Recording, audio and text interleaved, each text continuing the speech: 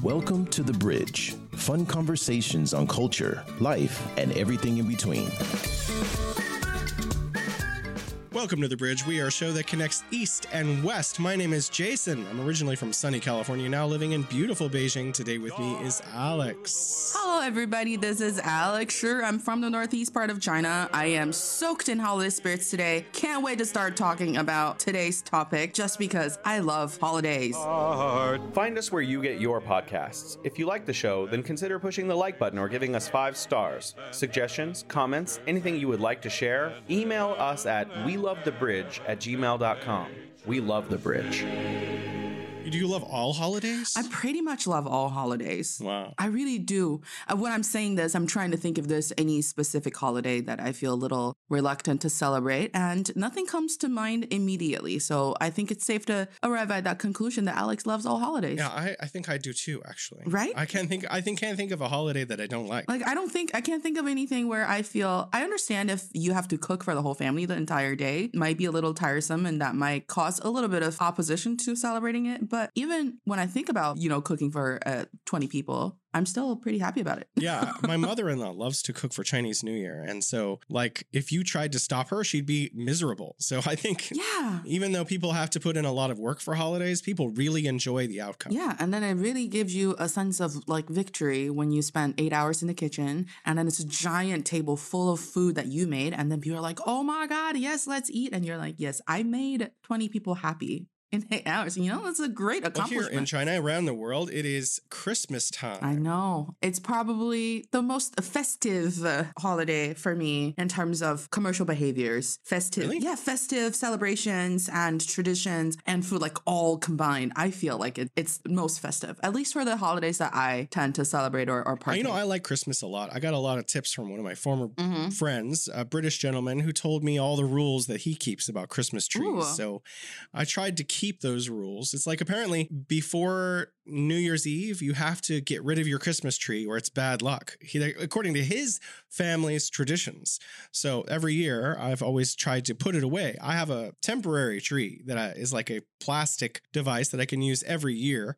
By, New Year's, it's stuffed in a drawer somewhere so I don't get the bad luck of it being up. I didn't know that. Maybe I've heard about it. I've only heard people complaining about putting up your Christmas tree a little too early. Some people put it up before Thanksgiving. Wow. Yeah, and that might be looked at as being a little overly zealous about Christmas. But hey, it's a nice pine tree in your apartment. It's like bringing nature to your apartment, and that nature comes with gifts. So I don't see any problem with that. Well, one of the things people are doing in Europe and elsewhere is they buy a tree that can be then planted in the spring into the ground. And so they'll have a tree that is, becomes a viable carbon capturing device for the environment. Because a lot of people are really upset in the West about the history of Christmas trees being a butchering of trees that just get thrown out on the road. That is very wasteful, and those trees are big and expensive. Yeah. Well, I think it's really interesting. Is it really bad for the environment? I think if it's made out of plastic, so these new fangled dangled tree, because my tree is 1 foot tall. It is not like a giant behemoth made out of a ton of plastic and metal. Same. Yeah, I have a little tiny tree that's just like a symbol that it's there. Yeah. And then the rest of the year, it amuses me by being in the drawer that when I'm looking for my glasses, instead of glasses, there's a Christmas tree. And you're just looking at the collapsed Christmas tree and be like, hey, buddy, sorry, it's not your time of the year yet. So you need to stay in the drawer for a little bit longer. Stay in the drawer lest there be bad luck. I know. I know. My tree is still staying in the box. I'm looking at it right now. I haven't opened the box yet. It's 120 meters tall, so it's not going to be a giant thing either. And it's plastic. Did you say 120 Sorry, centimeters, of course. I was like, you must have the biggest apartment in Beijing. I know. I have the biggest tree in the world.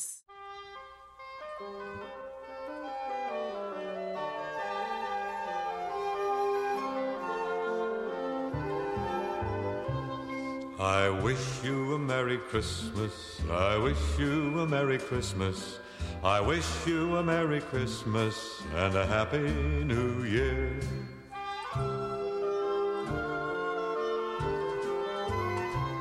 have you ever seen the movie, A Christmas Story? Short answer is no. I haven't. There are a lot of Christmas classics that I haven't watched. Of course, Home Alone, first and foremost. I've watched it. Well, what have you watched? I didn't watch the baby one, if you count that as part of the franchise. All of when them? the baby went to New York City. Remember the toddler one? I didn't see the toddler one. I think I saw 1 and 2, and then I was like, okay, that's enough. I think most people did. 1 and 2 were enough. Like, it was good enough. And I watched 1 and 2 repeated times. I watch it every time it was on TV when I was in the States. If any network was playing that, was airing that, I would just watch it. It's just so easy to watch. There's no stress. That's the best kind of Christmas movie for me. So Home Alone, absolutely. I definitely watched that. You're an elf person. I mean, I can see this coming. Not really. No. No? Okay. There's some people are really big elf people. They're like, oh, elf, I've got to watch it. It's Christmas time. I think for me, it's different because we didn't grow up in that kind of tradition. And I'm sure we're going to talk about Christmas in China as well later on in the episode. But I only started to understand the concept of Christmas movies and stuff after I've moved to the United States when I was 23 already. So whatever I had watched prior to moving there, that's there. And then after that, it's like, what's the point of catching up? Nobody wants to catch up on classic Christmas movies with you anymore because people have grown up. But I did watch recently, I don't know if it counts as a Christmas movie. I guess any movie that comes out during Christmas time would count as a Christmas movie. It's got to have some tenuous link to Christmas. Like there's got to be a Christmas tree in it. Or like Christmas. Or a song. It happened around Christmas. Die Hard is a Christmas movie, but there's a reason for that. It's because he goes to Die Hard is an obvious Christmas movie because he goes from New York to Los Angeles and it's going to a Christmas party. Even the first guy he kills, he puts a sweater on them that says ho ho ho, like Merry Christmas, and like there's Christmas trees, there's Christmas music. It's Die Hard is a classic Christmas movie. Wow, that is that changed completely my my concept about what Christmas movie was. But the recent one that I watched, I think it counts as a Christmas movie. It was a movie that came out in 2017 by Reese Witherspoon. It's called Home Again. It's just a very it's one of those Hallmark movies. Yeah, kind of, but I love them. They're so easy to watch. Wow. Have you seen the Grinch with Jim Carrey? I know of it. I have never watched it. So basically any Christmas movie that American kids grew up with, I probably haven't watched them. This is for me, maybe you're right, but for me, it's actually new because there is an old cartoon version as well that comes from the 40s or 50s. Yeah. But the reason I started with the movie A Christmas Story, there are two different reasons. Number one, tell us. It ends with Christmas being ruined, and then they have to, in order to save Christmas, they go to a Chinese restaurant. And then that is how they save Christmas, and they have a Christmas duck. And so what's really interesting about this movie is they finally, after 30, 40 years, I'm not sure, it was made in the early 1983, early 80s. Yeah. It finally has a sequel where the little boy in the movie is now a dad and he's having his own Christmas. And so I haven't seen it. I'm really excited to actually watch the sequel and see if it rings any bells for the first one. I guess that'll be my movies to watch this week. Yeah. Christmas. Right. I'll have to do that. It's the same thing for, I don't think we talked about Halloween movies in greater details, but we watched Scream. It's not even 2 anymore. It's Scream whatever. You mentioned that. Where the original characters kind of grew up as well and they grew older. Yeah, and they grew older, and then that the movie was kind of centered around. How did they grow older? I thought they were all dead. Aren't they? The sheriff and the news anchor played by Courtney Cox, Monica and Friends. She survived. Wow. She survived, yeah. And then the other blonde lady, I forgot the name of. And that movie was actually really enjoyable, as much as I hate horror movies. You hate horror movies. I would have guessed that you were a horror movie person. I am so not a horror movie person. I get so scared. I can't watch it. And then I feel repulsed by blood and guts scenes. Blood and guts I am okay with. It's the idea of suspense. Wow. I like suspense. I like the being scared part, but I hate that. At the end of being scared, it's like a decapitated corpse, and it just grosses me out. I think more of the story is do not put Jason and Alex in the same room watching a horror movie, because we'll be screaming at different points of the movie, and then it'll just be us screaming the entire time during the movie while the movie is being played. Don't know what it is. I try to cover my eyes if I feel like something's going to happen, and of course I have to like say something so it drowns out the sound from the actual movie, so I don't have to hear it. But if it's just like, for example, slasher movie like Texas Chainsaw Massacre, I am totally okay with it. We so got off Christmas. I am sorry, but no. So I wanted to, I think most of our listeners know what Christmas is, but some of our listeners may not. So, depending on where they're from, we might want to just, what is Christmas? So the modern tradition of Christmas is that a magical giant man, like the size of Jason, shows up and he invades your house by sneaking through the chimney into your home while you're asleep. That is wrong and funny at the same time. And then he leaves presents for your children. Yep. And if they've been bad, he leaves a lump of coal and a red sock and then escapes. Apparently, he steals cookies and milk, too. Apparently, yeah. And then he gives you things that you pray for if you have behaved for the past year. I think you have to send a letter to Santa Claus. Oh, yeah. That is an important. It's either that or you go to the mall. Have you ever been to the mall and sat on Santa? Oh, God. I can't. I've never done that because I didn't have any kids when I was in the States. I still don't have kids.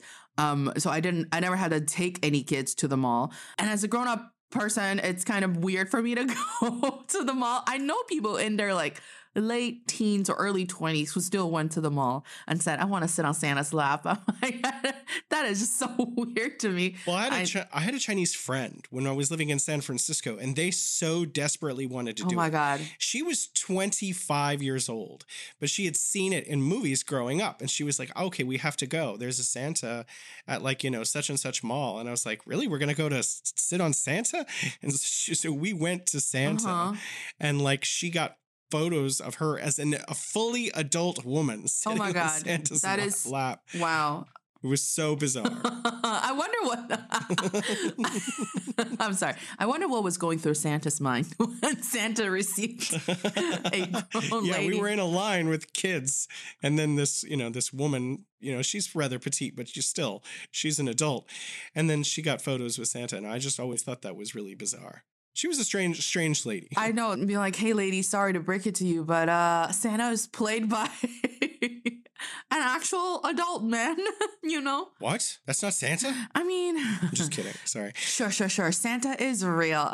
According to the Home Alone rules, that these are all Santa's helpers, and that, the real Santa may be at the North Pole, but each one of these reports back to the main Santa about what the children want. And there are adorable reindeers that bring Santa around when Santa is trying to send all the gifts to all the kids who sent him letters. Did you ever think about how strange it is? It's almost like a parable about class and economics. Santa is the only kind of person like him and his wife, Mrs. Claus, and they live at the North Pole and use another, like, I don't know, species of humanoids that are short and do slavery 364 days a year so that they can provide gifts for all the children in the world. This is a bizarre parable if you really think about it. It is, but there is a very nice animation that, I would really recommend people watching. It's called Claus with a K. That movie kind of puts a very nice twist to the story where the person collecting letters and help that helps with sending out gifts. It's a kid that comes from a rich family who didn't understand the idea of being responsible and hard work. And so he's kind of being sent to Santa, living in that extreme weather and working with Santa, who actually turns out to be like, I can't give away too much of the film, but it's very nice. It's called Claus, and it's a great Christmas animation or an animation movie for any time of year to watch. But, Are the elves essentially slaves? Yeah. If you watch it, I would love for you to watch and let me know what you think. But hey, I hear what you're saying with how majority of the people who celebrate Christmas perceive how things are done. And the kids believe that. And I guess since we're talking about Santa and the little representatives. The representatives that go to different parts of the world to grant wishes to kids. I had a hard time imagining the kid believing Santa was real. Maybe that's just me. I think even in America or like UK or wherever, France, most kids stop believing that Santa is a real, existent, magical person by the time they're 5 or something, 5 or 6. That's not too bad, I guess. Because there's a lot of clues, Mom, why are you still and a 5-year-old's up? a lot smart.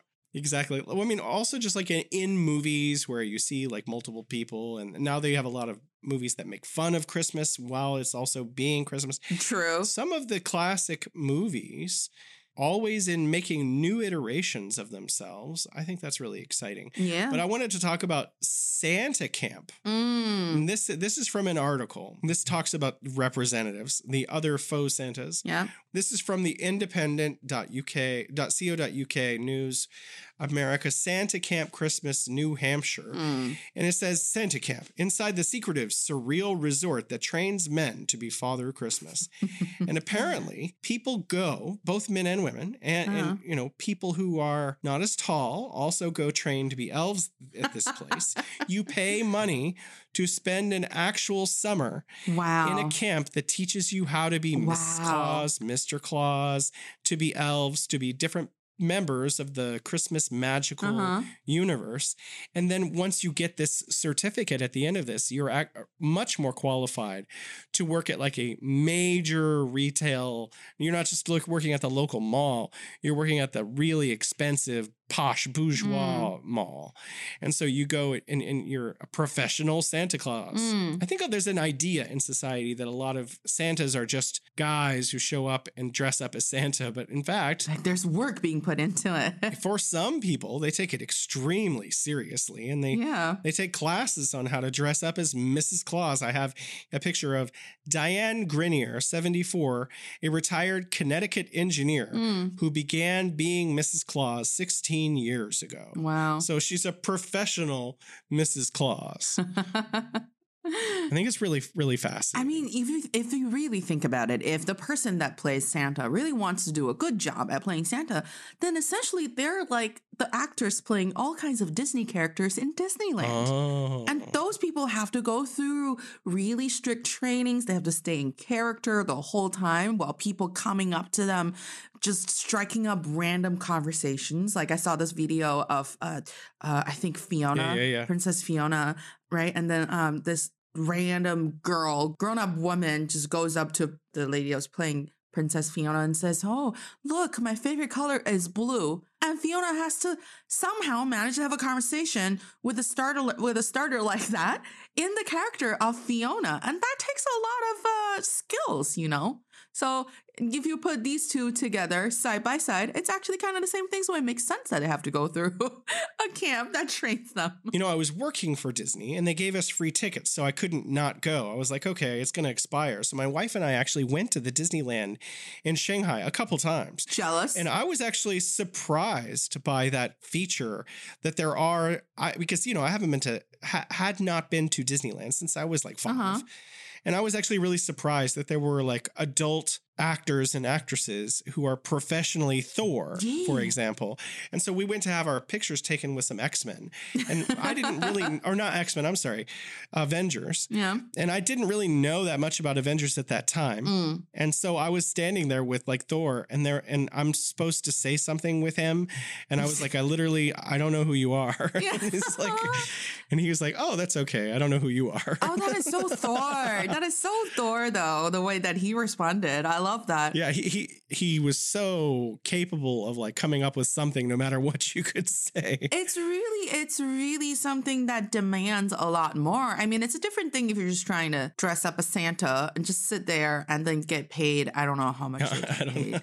I don't know, $100 per day or something, and you're not trying to it's not something that really excites you. But if you're someone on the other side of this kind of thinking, like, I really want to make other people's Christmas better with my presence, then it's a lot of work. It's a lot of work because we're human. When people come up and talk to you, there are going to be conversations you feel more into and others you just want to stay out of. But when you're dressed up as Santa, you have to be in every single one of them. So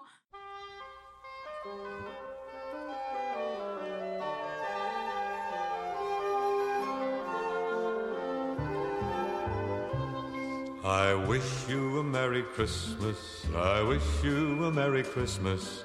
I wish you a Merry Christmas and a Happy New Year.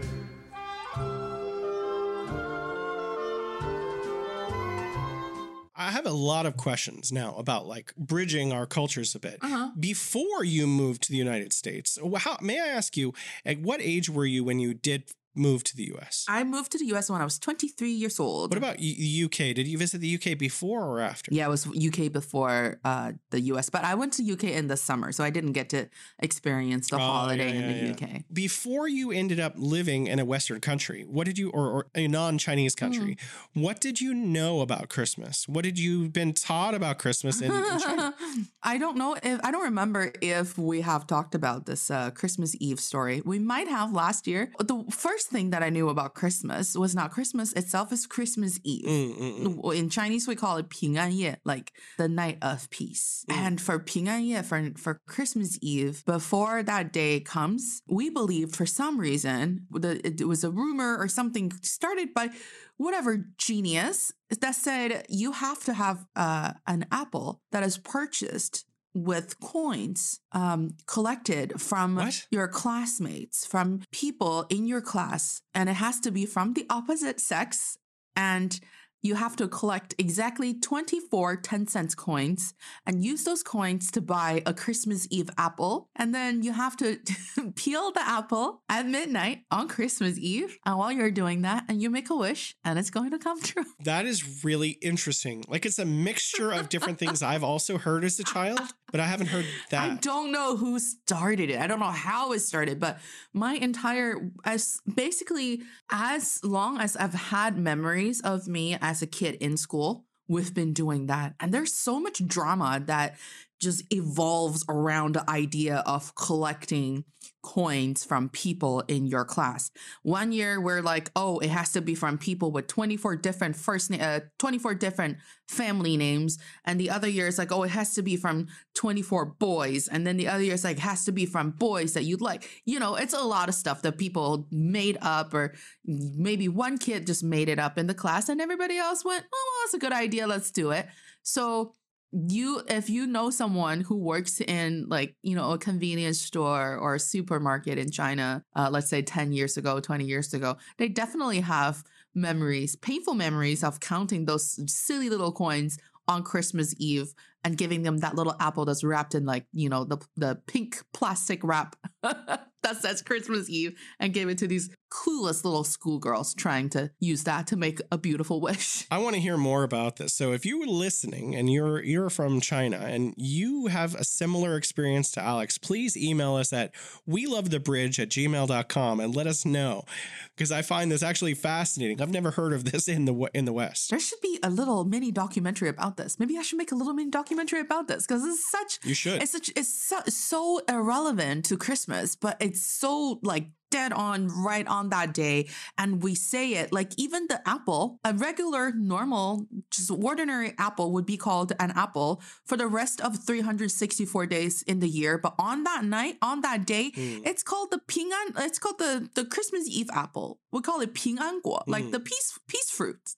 So, you know, there are similar traditions in the West that I've heard of where you have to peel an apple, especially a lady, with a knife in a single cut, meaning you have to do where you unwind it really that's carefully. so easy. And if you can drop the peel into a pail of water and then look in the water really quickly, you'll see the face of your future husband. Oh, yeah, something like that. Yes. So it's very similar to that, but I've never actually heard it associated with Christmas. So that's a new thing for me. So this is what you knew about Christmas before going to the West? That and then turkey legs. You knew that there was a mythical figure named Santa, no? Yes, but he wasn't involved in whatever activities we made up to celebrate Christmas when I was younger. And that's when I'd say I was younger, that's like almost, oh my God, that's almost 20 years ago. Oh God, I am so old. Almost 20 years ago. And then later on, of course, in high school and in college, we actually try to observe a little more of what actual Christmas celebrations are. In college, because I was in the school choir, we would actually host, Christmas concerts, like mini concerts where the entire chorus would sing Christmas songs. And then we'll dress up like in red dress and we'll wear the Christmas hat and stuff. You sound very like a Western kind of school, because I used to be a school teacher here in China. Yeah. And every year I would do the 12 days of Christmas, because it seems really hard to do, but in fact it's not. And the kids love it. And so it was always the best performance that my school did. And so every year I would train a new group of kindergartners to sing this one song, and they would just, be the bright part of the show. And so I was really happy about that. I'm not a huge celebrator of Christmas. My wife and I, this is our tradition. Yeah. Throughout the year, when we really do want something, we say, just buy it for me now and it'll be our Christmas present. And so when we actually get to Christmas, we almost never exchange gifts. If we do, it's something really small. What I got this year was a pipa. But I got it 2 months ago. And have you started playing terribly? We're really all waiting for an episode where Jason's going to showcase his pipa skills. Don't hold your breath. To the rest of the world. Don't hold your breath. It's not coming anytime soon. What's really interesting about Christmas is that it falls at a time when there are a lot of other cultures with their own traditions at the exact same time. So you have Hanukkah, which happens almost around the exact same time that Christmas happens. And it's, similar in that there's presents given to children. I find it really fascinating that Christmas has a long history of being wound up with a lot of other traditions from the West. Yeah. I mean, the gifts part is probably something that's why I said it's probably the most festive, because of the addition of the whole, gift exchanging idea. Also because in Europe, you don't really have Thanksgiving.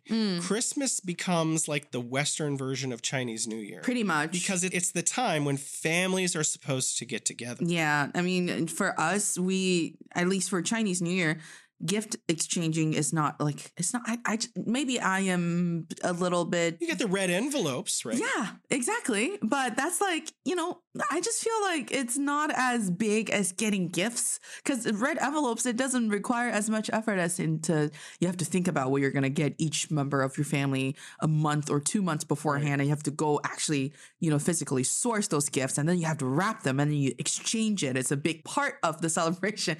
For red envelope, it's just like, okay, cash envelope, here you go. Well, there's another thing, because as a son-in-law, every time I go visit my Chinese mom and dad, I need to bring a whole bunch of like nuts and Beijing ducks that are dried and like, fruits and, like a big bag full of like little gifts. So there's that too. There's a little bit of gift giving from, children to parents as the children are adults. I guess that's true as well. Maybe it's just because I grew up with it and it didn't feel like too much of a big deal to me. But really, I just feel like I have never had to like think about buying so many gifts. But I guess now that I am much older, working, making money and stuff, if I do go back to my mom or my dad's family for Chinese New Year, I do have to think about bringing just something back home. I think the parallels we can draw are only so close, because in fact, the two traditions are different. One thing you could notice though is red. Santa is red and Mrs. Claus is red, and you have a lot of, and then Chinese New Year has red, but I guess it's red and gold versus red and green. That is true. But if you, if we're talking about like old Dongbei times, red and green would work as well. Really? It's a very classic color match. It's not anything too festive, but it's always red and green. The Harbin Ice Festival just opened. When are we going to be able to actually attend this festival, Jason? I just feel we've been talking about the Harbin Ice Festival since, if I can recall, as early as the first episode that we ever started on this show, and it's a year later and we still haven't been able to make it. I think next year is the year. So, 2023 to 2024 winter is going to be the winter that I go. I think that's a wonderful, marvelous idea.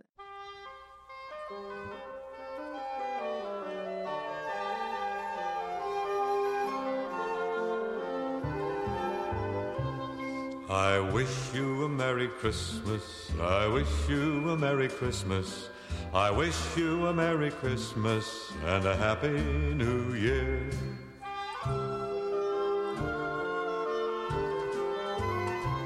When you moved to the United States at 23, did you hang out with anyone or get exposed to Christmas in a new and different way? So my experience, it's really mixed. It's bittersweet. It's good and bad. Oh, It is. So the first couple of, the first two Christmases, the first one was a little, I don't really remember too much. Oh, actually, our professor, and if he ever listens to this show, I really want to give him a huge shout out. Our professor, Chris Daly from Boston University, he was very, very, very nice, caring man, an amazing journalist who really took the effort to, help international students to feel like they're home, and that they're that we could be as immersed as we can into the local traditions. And so what he did was that he invited all of the Chinese students in the journalism program to his house. And wow. Yeah. And I think it was a potluck kind of thing, but we all just brought like a side dish, and Professor Daly and his wife prepared a full-on dinner for all of us. And we sat by their fireplace and he read us the Christmas story. It was really, wow. Yes, it was very beautiful. And as someone who had just moved to the United States, like 4 months prior to that, it was really heartwarming. And it's just great to kind of celebrate Christmas for real, and I'm sure a lot of expatriates, wherever you are, it's always going to be a memory that you can't forget if you are invited into like a very, very kind of, authentic celebration of local festivals in that country that you're living in. And it came at a time that I really needed it as well, because it was a tragedy that happened shortly before that Christmas, the first Christmas I had. So it was very uplifting. We definitely needed it. And then I think we did it again the second year. Can't really recall.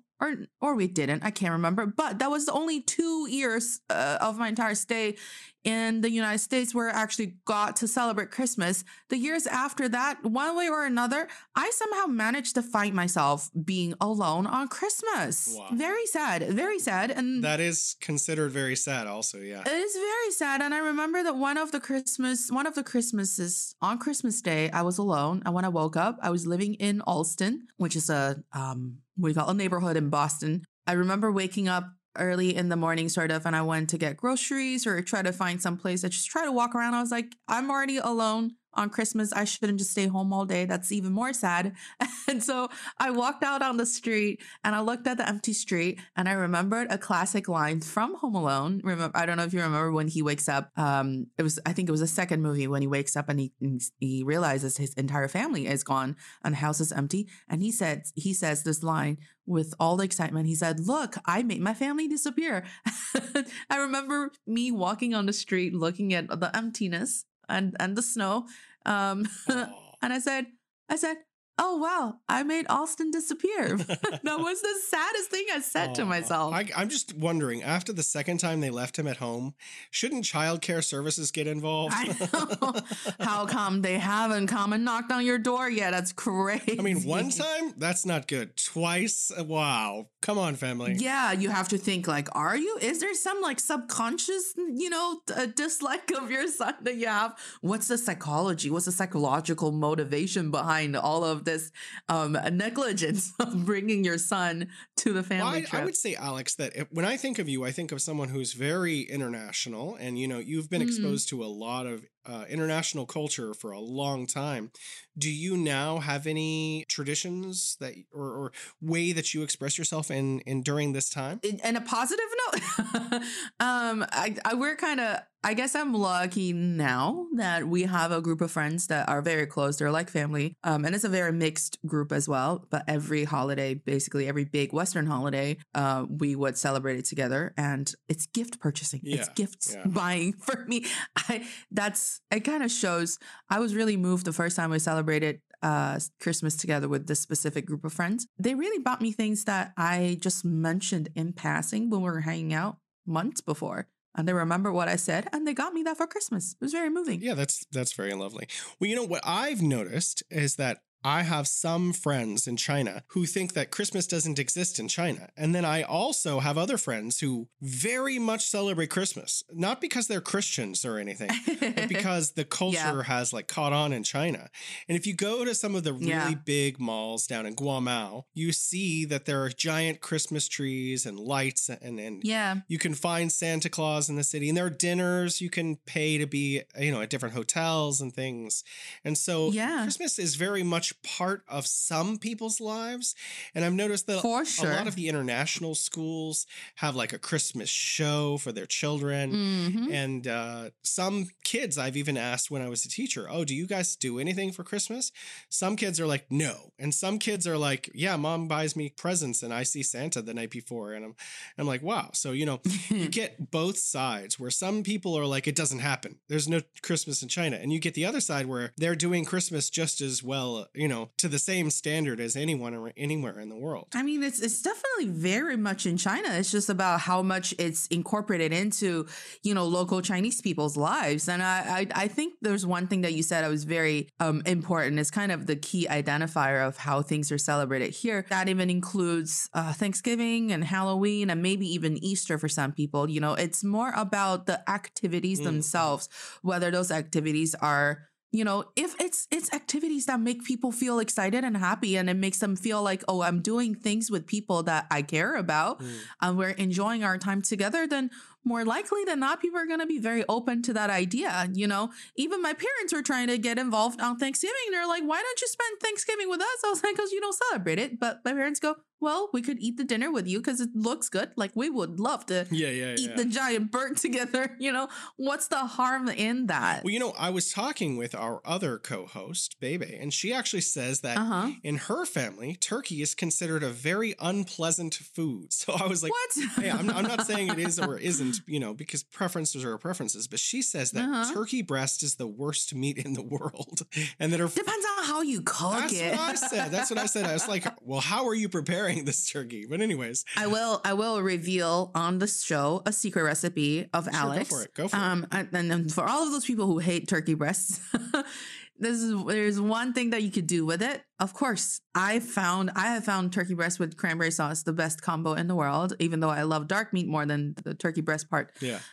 But if turkey breast is part of the leftover, you have to finish. I know a lot of people make turkey sandwiches, but if you use the turkey breast, combine it with cheese and of course some lettuce, and then put the almighty Chinese laoganma sauce on top of it, you will enter a new world that you didn't know existed before. Wow. And for those of you who don't know what laoganma is, it's a spicy fermented bean paste, like chili oil kind of. Yeah, I have some in my fridge. It saves you can add it to anything. Yes, yeah. And with turkey, it tastes. If you can see me doing that hand gesture, it tastes amazing right now.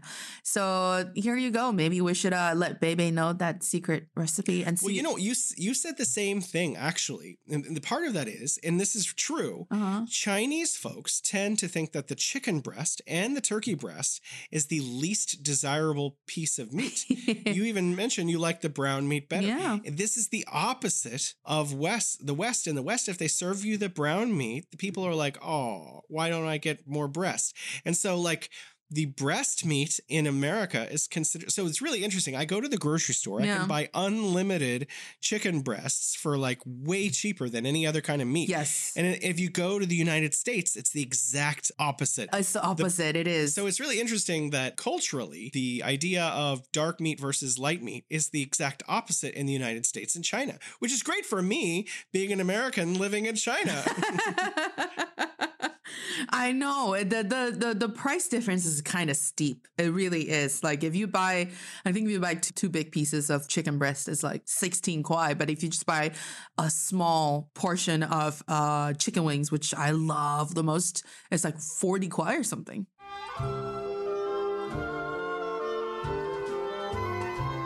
Oh, bring us some figgy pudding. Oh, bring us some figgy pudding. Oh, bring us some figgy pudding and bring it out here.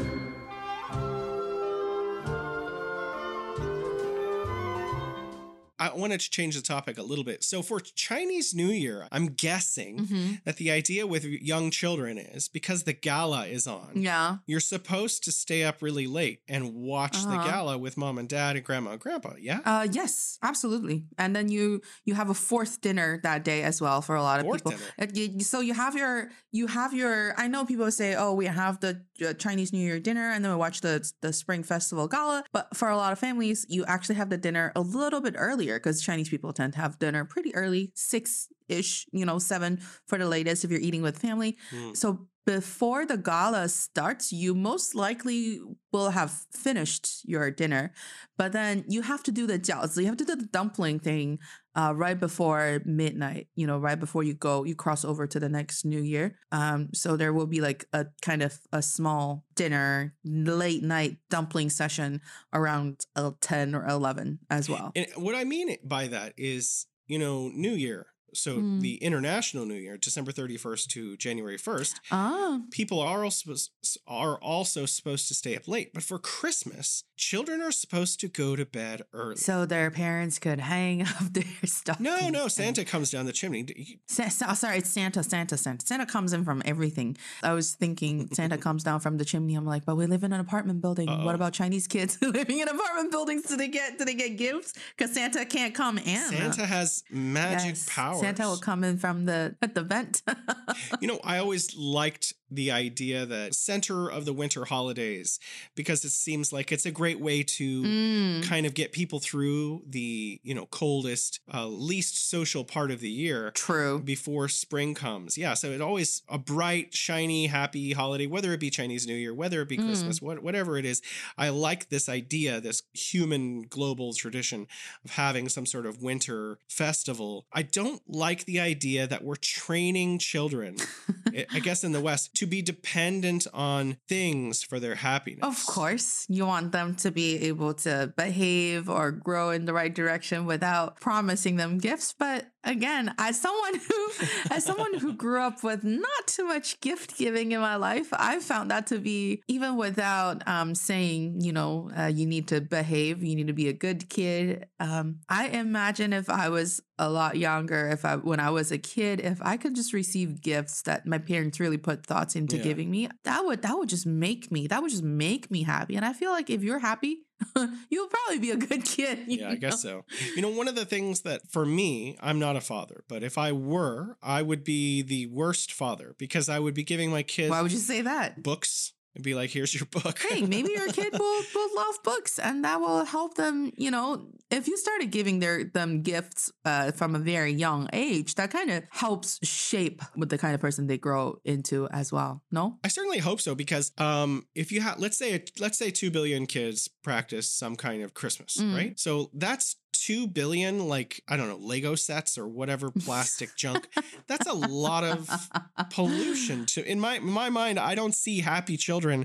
I see a world overrun with junk. That's true, but you could always recycle gifts. You could either donate them or just once your kid get tired of it, just give it to some other kid. There's a solution to that problem. Well, you're so optimistic. So I wanted to talk about this is from Euronews.com. 4 weird and wonderful ways to recycle your Christmas trees this year. Hey. And a couple of these actually kind of surprised me, so I thought it was great. One of the ways is some city farms and petting zoos offer tree collection services for a donation. So you give your Christmas tree to the local zoo and then donate $50 or something. And then some of the animals are capable of eating that Christmas tree. Wow. But I guess you would not want to cover it with all the little shiny, sparkly things because you don't want those going into the rhinoceros or whatever. I know. Exactly. Or you leave a squeaky toy on your Christmas tree and whatever animal that eats that will just come up and be like making weird noises when they open their mouth. Another way is to donate them to coastal protection where they are buried under sand dunes to prevent the land from flooding. So they literally burn some of the Christmas trees on top and bury them in the sand. And this actually holds the sand dunes together better better and prevents like erosion. That's a good way to use it. Friendly for the environment, I guess. Eco-friendly, recycle. I mean, I'm thinking about all of the terrible things that a lot of people complain. United States, what has a population of 340 million-ish.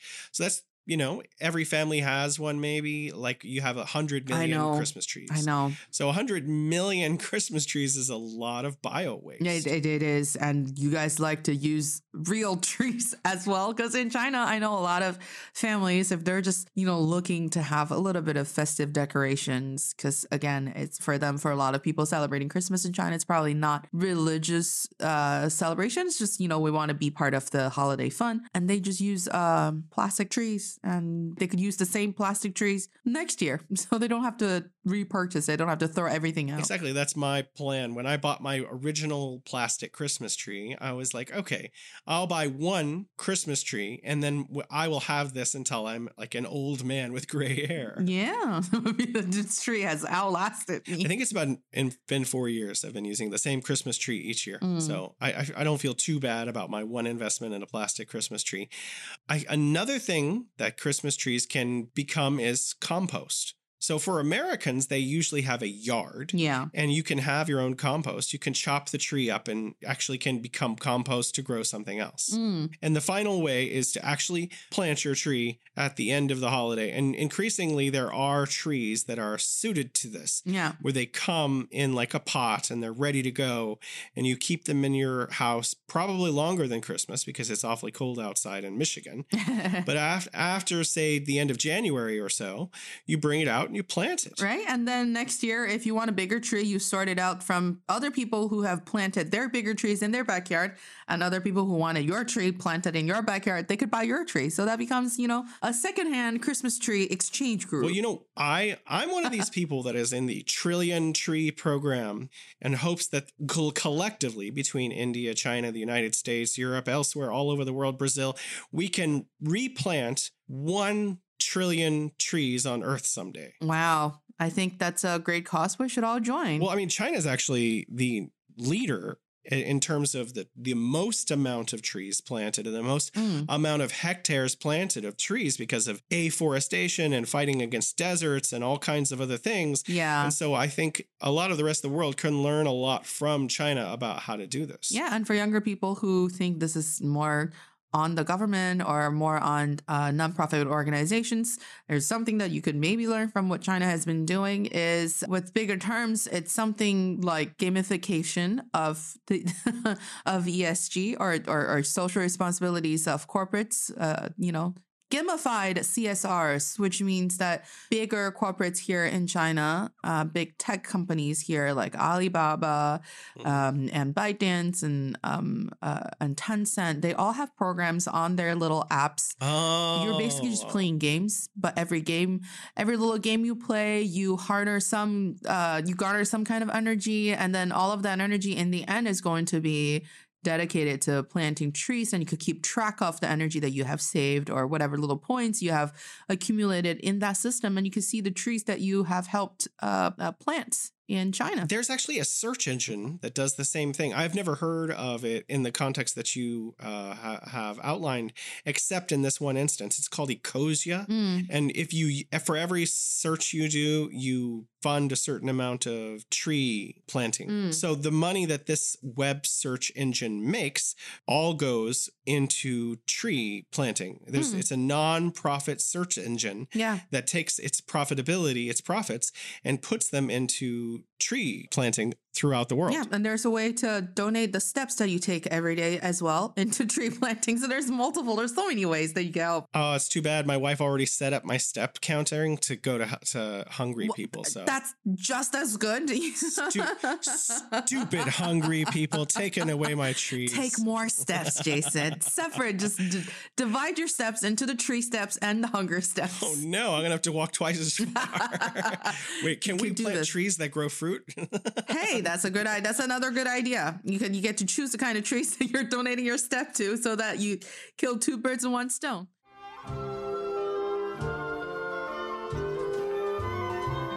We won't go until we got some. We won't go until we got some. We won't go until we got some. So bring some out here.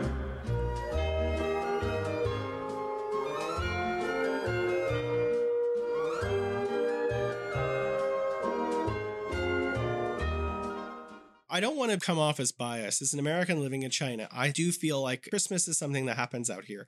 But I was hoping, actually, you probably know more about this than me, living in the Sanlitun area. Yeah. Could you tell us a little bit about how Christmas decoration or music has been incorporated into the local life there? Christmas decorations have always been really prominent in malls. Like every year, these bigger malls in Beijing, at least, Shanghai probably the same, and Shenzhen, cities that are more international, where people are a lot more aware of Christmas, malls will just make sure that they kind of jump on this timing of the year as well to make it look, because honestly, when you have a giant pine tree instead of a mall that looks just all marble and, plastic materials and stuff, it gives you a different feeling. It just makes you feel like, I guess, human beings just have this inclination to be close to nature.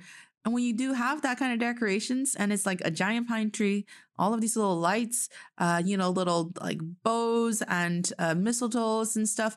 And it's like, it makes people feel like they are having a moment with nature in an indoor space, and that makes people happier, I guess. And that's a good driver for sales. What about inside of malls or shops, bars, restaurants? Do you hear Christmas music? I think bars probably more often, and the malls too. I mean, but it's not as the song list, the Christmas song list is not as extensive as it is. It's just Mariah Carey over and over again. It's Mariah. Oh, poor Mariah Carey. Oh my God. She lost. She lost her lawsuit. She is not the queen of Christmas. Oh my God. It just happened a couple weeks ago. We should. Sorry, Mariah. There's so many funny videos made this year on short video platforms where people are like, why are you playing the song? Oh, are you playing the song? I don't want a lot for Christmas. Everybody was singing the song. I was singing the song to my friend's kid last night and he loved it. But yeah, it's usually Mariah Carey and Last Christmas and We Wish You a Merry Christmas. That's pretty much it. I'm with you about celebrating different holidays. I love Chinese New Year.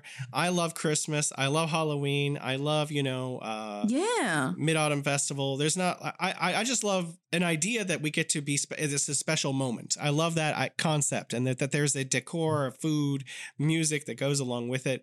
I'm not into Christmas because of any other reason than it's colorful, bright, and shiny, fun time to have. I feel like being here in China that I'm going to do something Christmassy, like Christmas Eve. I'll probably make my wife watch some Grinch movie with me or something, or play some music. This just came into my head. Mean Girls is a Christmas movie as well. I don't think I've seen Mean Girls. Sorry, Mean Girls. Oh my God, Jason. Is this a movie or a TV show? We have to change that. It's a movie, and we have to change that. You have to watch it. Well, if it's a Christmas movie, you have to watch Mean Girls. I wanted to ask you before we go.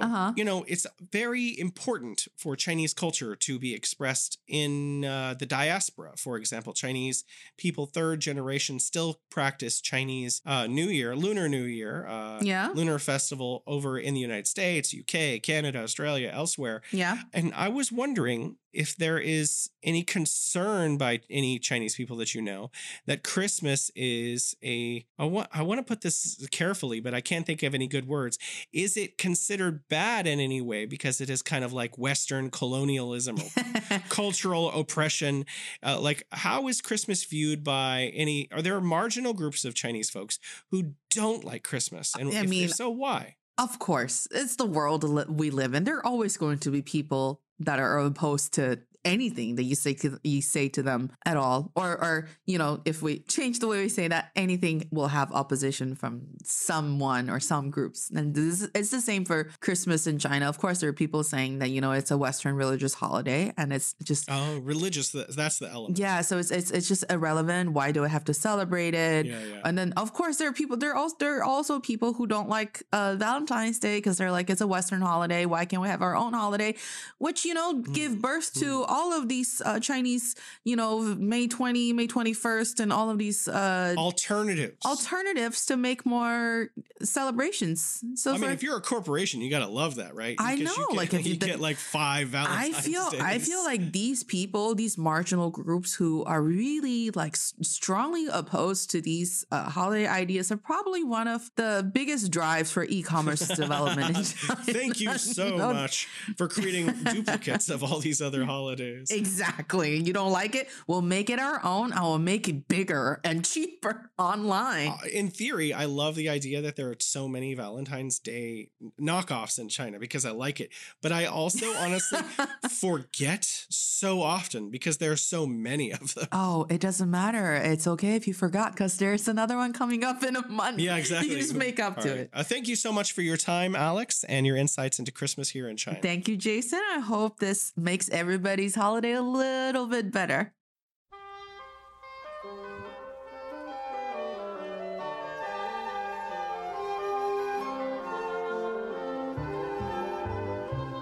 I wish you a Merry Christmas. I wish you a Merry Christmas. I wish you a Merry Christmas and a Happy New Year.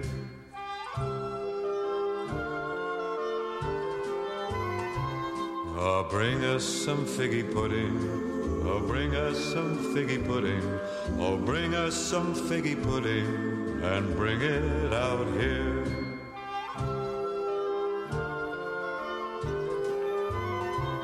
We won't go until we got some. We won't go until we got some. We won't go until we got some. So bring some out here.